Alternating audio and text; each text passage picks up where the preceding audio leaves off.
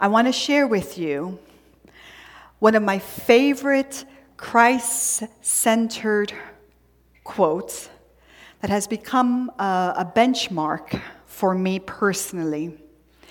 It has deepened my own understanding of what an identity in Christ means and the purpose to discover and to develop throughout life. And I want to share with you because it's always, it's on my mind. It's something that I've had for a few years now. But last Sunday, as I was receiving the message from Pastor Josias, the quote came to my mind, and I did a note on my bulletin to bring it and share it this weekend with you. As a recap, Pastor Josias challenged us to stay on course, and how that helps you to discover, develop, and demonstrate our identity centered in Christ or build on Christ, and how that is to be also then lived in a purposeful life. How that's for us to stay on course. So this quote, for me, it's a gift loaded with truth and challenge, and it was said by Dallas Willard.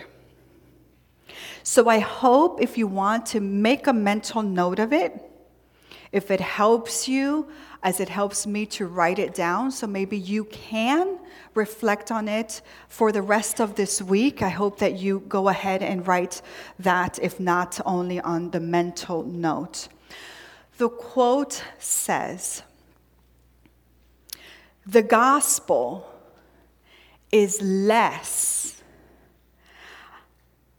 about how to get into the kingdom of heaven after you die, and more about how to live in the kingdom of heaven before you die."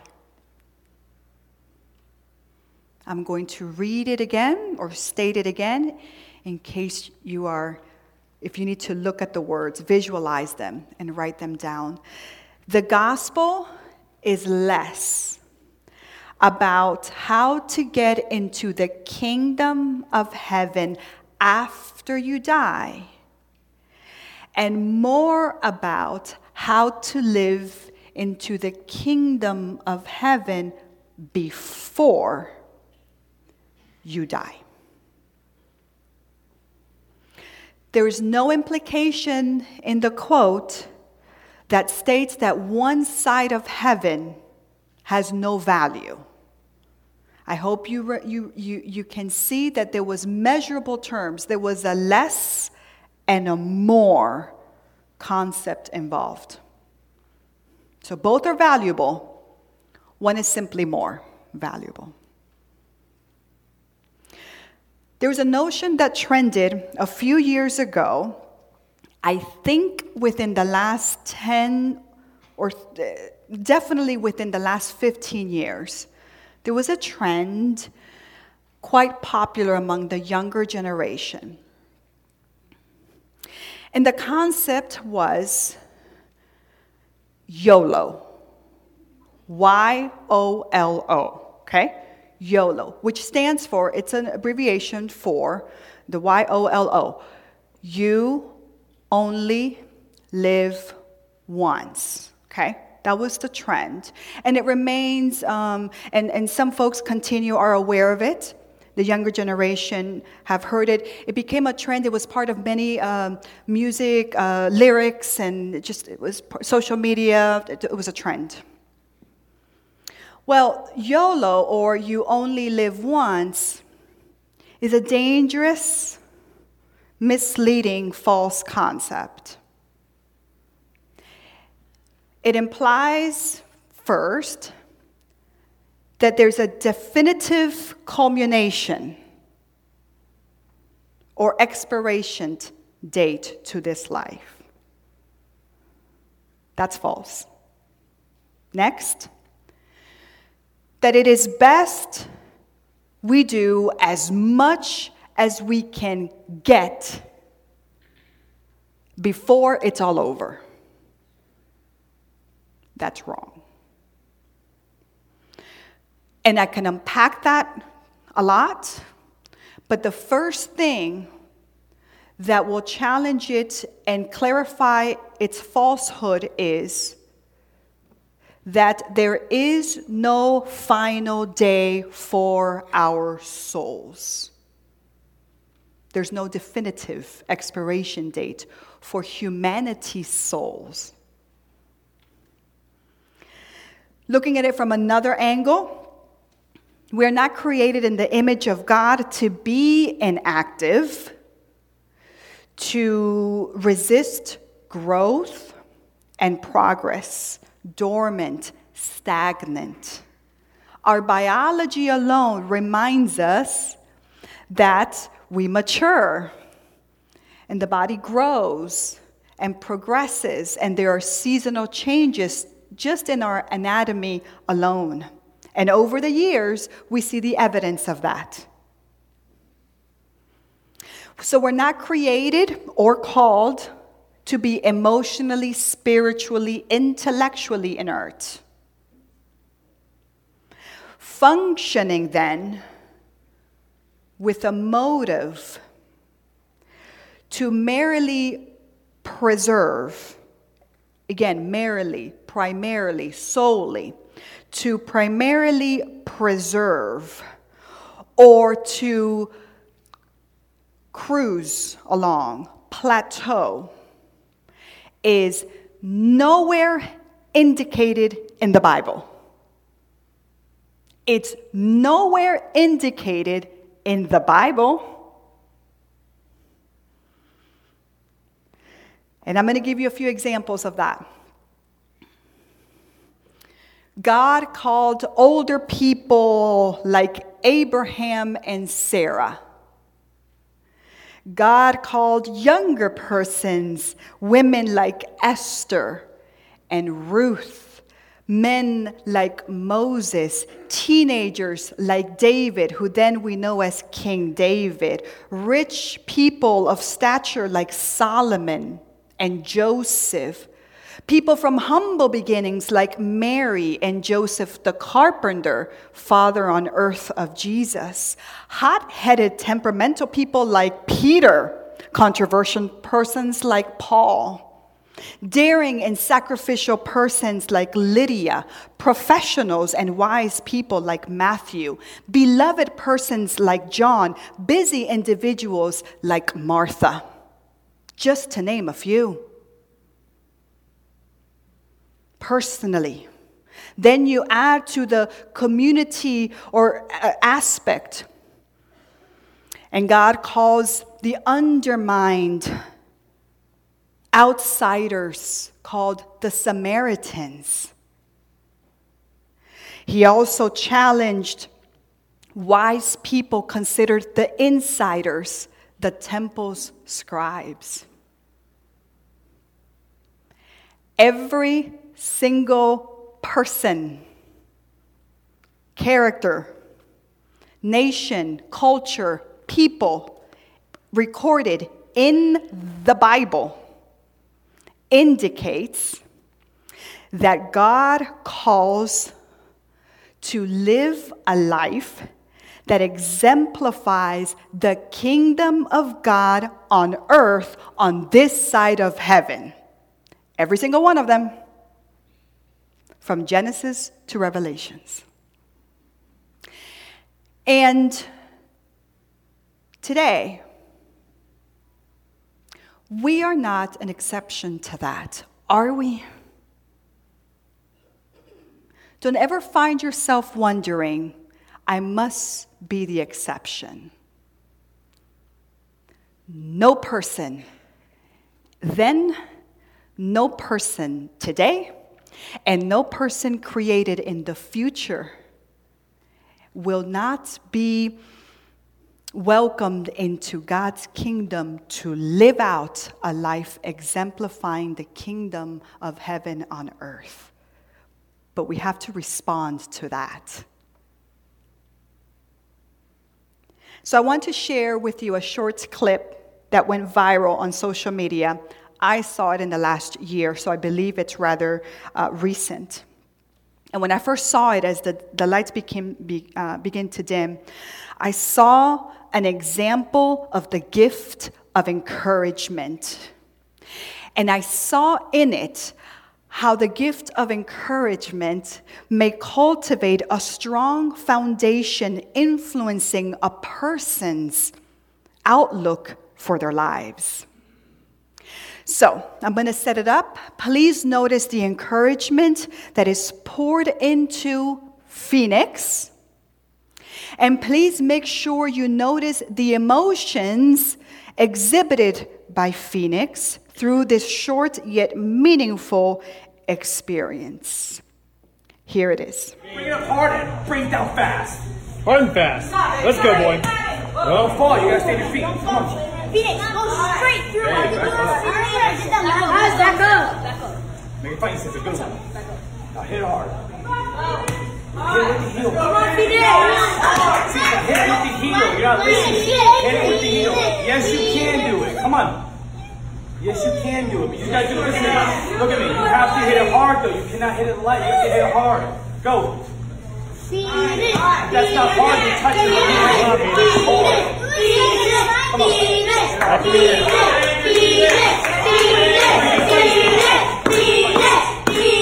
can do anything, boy. You can do it. You can do anything.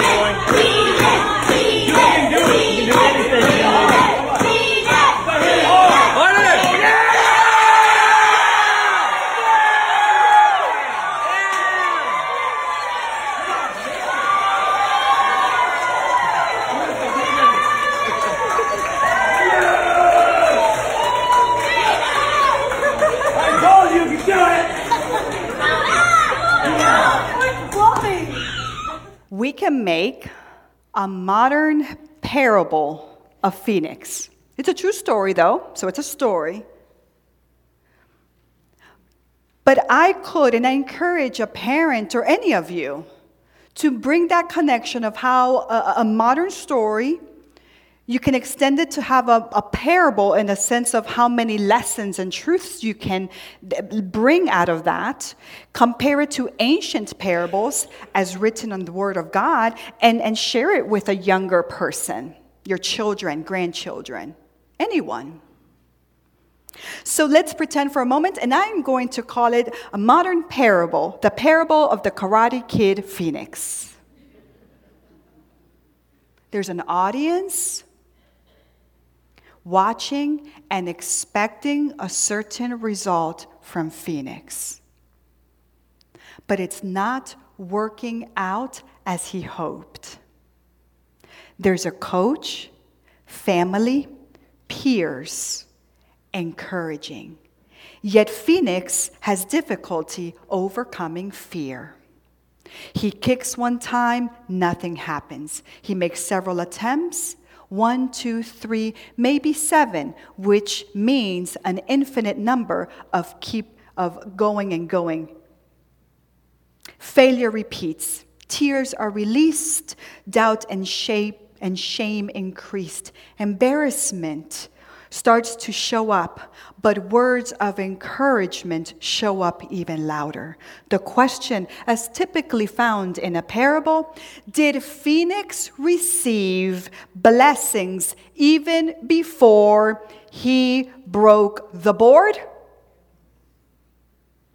Before the ultimate victory, Phoenix received and experienced virtues and blessings. Virtues like encouragement, accountability, perseverance, confidence, resilience, self-forgiveness, evident before he breaks the board. So, as a typical ancient parable, I will try it in modern terms. So, blessed is the one who stays on course, building upon virtues even before achieving a victorious ending.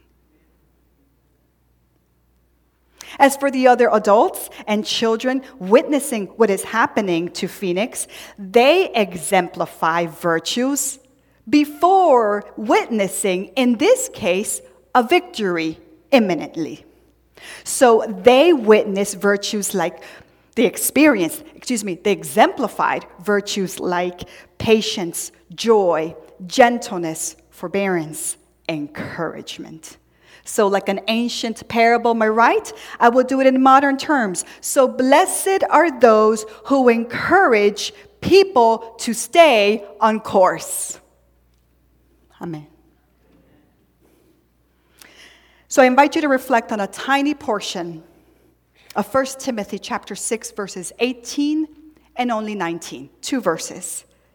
Because I believe it makes a point for how to live in the kingdom of heaven before this earthly life is over.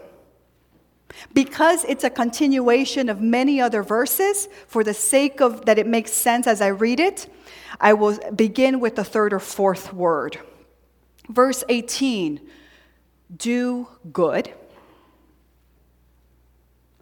Be rich in good works, generous, and ready to share. Thus storing up for themselves, for ourselves, the treasure of, and go ahead and say it with me, a good foundation for the future, so that they may take hold of the life that really is life. Not YOLO, that really is life. Truth, in other words. It's not on the screen, but I want to bring it to your attention. The whole piece of where you see 19, storing up for themselves the treasure of a good foundation, makes an intentional connection to the Gospel of Matthew, chapter 6, verses 19 through 20. And I'm going to read it so that you can make a connection mentally. Do not store up for yourselves treasures on earth, where moth and rust consume, and where thieves break in and steal. One day you have it, the next day it's all gone, basically. But store up for yourselves treasures in heaven, for heaven, where neither moth nor rust consumes, and where thieves do not break in and steal, for nothing can separate us from the love of Jesus Christ. And here's the hook. For where your treasure is, there your heart will be also.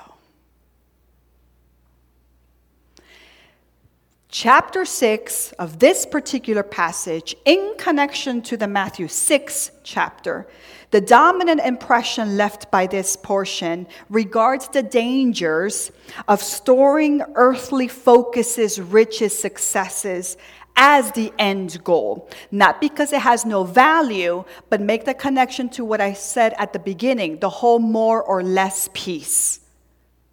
The whole more or less piece.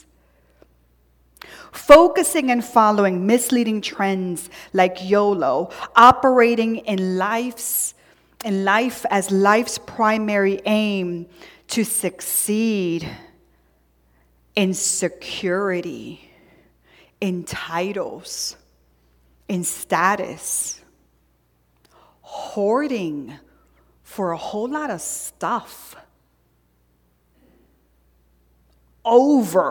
meaning more than, aiming to seek God's will for your life is not a strong foundation, thus a strong future for us. So the question, how are you storing treasures in and for heaven here and now? How are you building a strong foundation in Jesus here and now for the future, so that your life and everyone in your life can have a hold of the life that really is life? In a wider scale, identifying ourselves as Christian followers with an aim to avoid getting out of our comfort zone is not how God calls us to live out God's kingdom. I gave you a few names of folks who were called out of the comfort zone. It's been never indicated in the Bible. It's never been justified in the Word of God that once we feel settled in the church pew or set in a leadership role in church, the mission of the church of making disciples of Jesus Christ is now going to convert to make me happy and make you happy. That's never been and will not be. So for any one of us who considers themselves mature believers, we must act like such. Showing up to church to serve, not to be served. We have the years. For those of us, maybe we have the experience, maybe we have the tools and the maturity. That includes demanding less to do church our way and start asking how we can help the next generation to serve Jesus Christ with even greater passion and wisdom than previous generations. Does that excite you or does that concern you? Does that annoy you?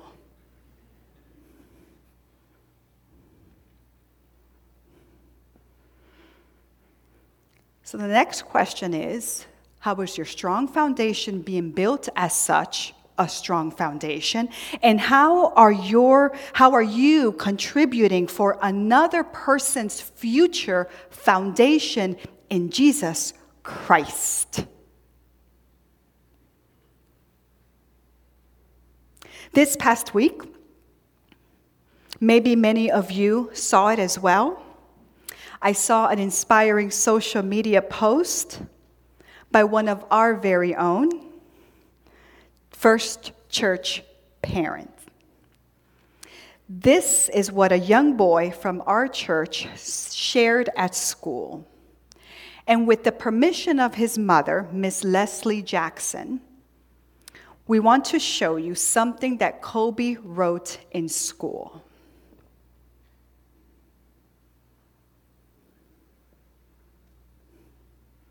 And Kobe writes, I have a dream that every kid will not be homeless.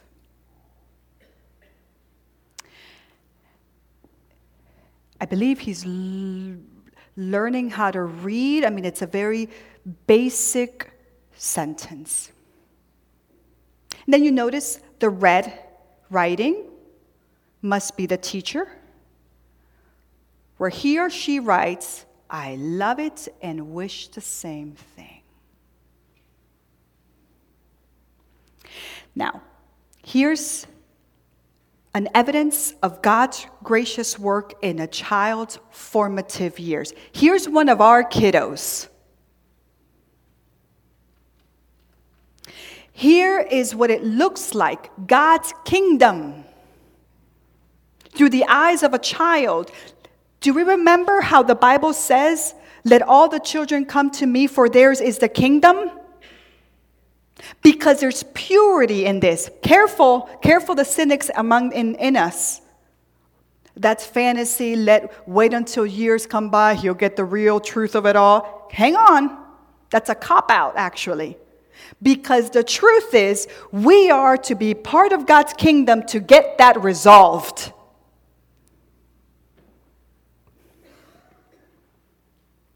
And Miss Leslie Jackson, again, who is here with us right now as we speak, a parent who's devoted, prioritizing to have Kobe be part of a Sunday school, be part of eventually the youth group, and it's a parent fighting through many hardships and difficulties for the sake of Kobe. And may I add, for the sake of commending to many of you, a single parent doing great work, Miss Jackson.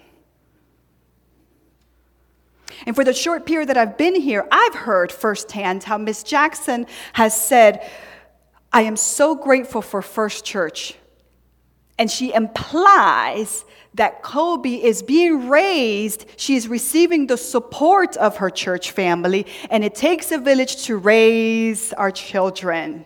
And she has found a place that are doing that indeed. Way to go, First Church. Way to go.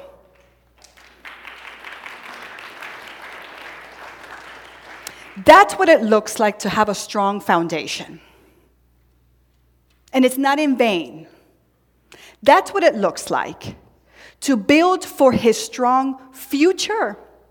That's encouraging. And it's hard to resolve, isn't it? But we are called to be part of this kingdom on this side of heaven and live out the great commandment and the great commission. So here's the piece for about the strong future concept as we begin to come to a close. Each generation needs to honor God. Each generation needs to worship Jesus Christ. Each generation needs to become disciples, believers of Jesus Christ. Each generation has to reach the community. Each generation needs to teach and receive God's word. Each generation is to do it in different ways without taking the essence of the gospel and the truth that never changes of Jesus Christ. Nowhere in the Bible has it ever indicated that we are not to be called out of our comfort zone or do life apart and independently of God's will. No one. And I hope that you are encouraged in the season of your life to continue building a strong foundation for the future. As a family person, as a leader, as an employee, as an employer. For this week, as we welcome and are excited about next week, how is God calling you to not only build your own life, store it, to share it, so that life is lived truly as God intended it? So how are you living the kingdom of heaven now? Building a strong foundation for a strong future. And I'll finish with a very much simpler question in case this applies or encourages someone. These kind of posts, I think, are perfect to share around the dinner table with your kids. So if that applies to you, I hope you do. If you have life verses, favorite quotes, call your grandchild. Tell your 5-year-old, your 10-year-old, your 32-year-old, again and again and again. This is one of my favorite quotes. Why? And I'll tell you why. A, B, and C. You just plant the seed over and over and over again.